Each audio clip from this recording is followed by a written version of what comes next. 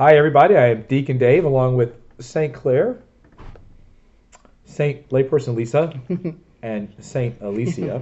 And welcome to day 36 of Silence in a Year.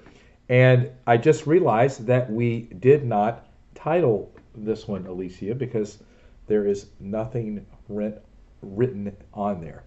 So, How about struts like a peacock? okay, struts like a peacock. I'm going to type that in, and Alicia is going to share with us the word of the day. So I came up with the word, the full picture. After reading that very, very small paragraph for today, it made me think about the time that I was fooled by a door-to-door salesman. I'm aging myself. So this was a long, long time ago.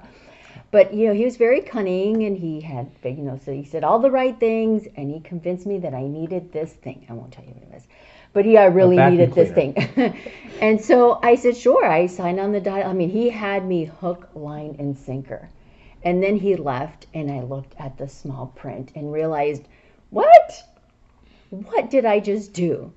And so I think that sometimes we don't see the full picture and we allow the things of the world to convince us that we need this thing that we really, really don't. The people out there, that's Satan telling us, yeah, you do. And so we fall into that trap because we don't see the full picture.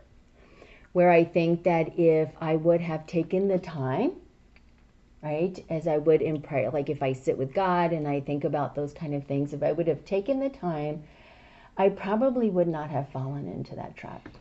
Or maybe as I age, the picture looks different. Wisdom, maybe. Right, exactly. So I think that my relationship with God has grown to where I think that there's a lot of things that now I look at and say, oh yeah, I'm not perfect, like I still do, but there's a lot more things. Like that salesman wouldn't get me now.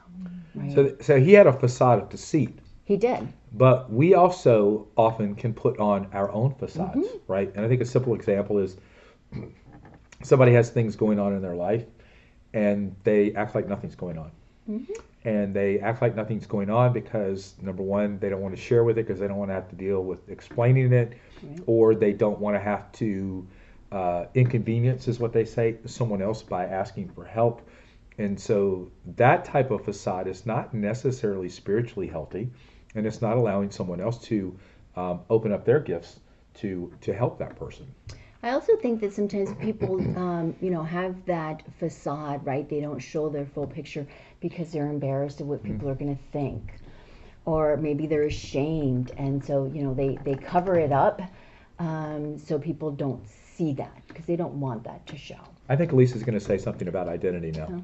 Oh, well, I was going to say, I have two things. The first thing is how you had said that people don't show like their true colors. And I think sometimes when we're like in a Christian-centered environment, we only want to show all the good things about us. We don't want to share our struggles or our brokenness because we want to kind of put on that false airs or that facade. And then the second thing I was going to say is that I think when things are going well, it's easier for, at least for me, to see the big picture. Like, okay, like God loves me and these are all my blessings. But when things go kind of haywire, then I tend to focus on the negative and I have more of a narrow vision rather than a full picture. So then when I have that narrow vision, I just will like tell God, like, why are you not loving me? Why do I feel so rejected by you? I lose focus of that big picture that yes, he loves me. I'm just kind of in that tunnel vision of lies from the devil. A little bit of desolation there, it sounds desolation, like, Lisa. Yeah. Definitely, which we will be talking about in our spiritual mentorship program, which I can't tell you what month that is because I don't know when you started this podcast and listening to it. That's my ongoing theme now. So we can build walls, which is another type of facade, right?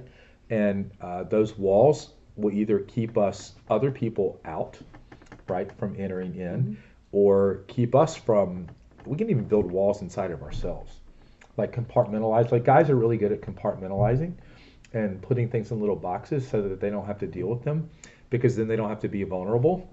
And so I think part of tearing down these facades, right, is us being vulnerable, which we're going to talk about that in the trust retreat. That requires you to trust God because, see, as you suggested, Lisa, that brokenness, if we are vulnerable in sharing our brokenness, that's exactly what God uses to bring about healing in our lives and then the healing in the lives of other people. And then it glorifies Him. Absolutely. And then everybody else realizes, oh, I'm not the only person that has this problem.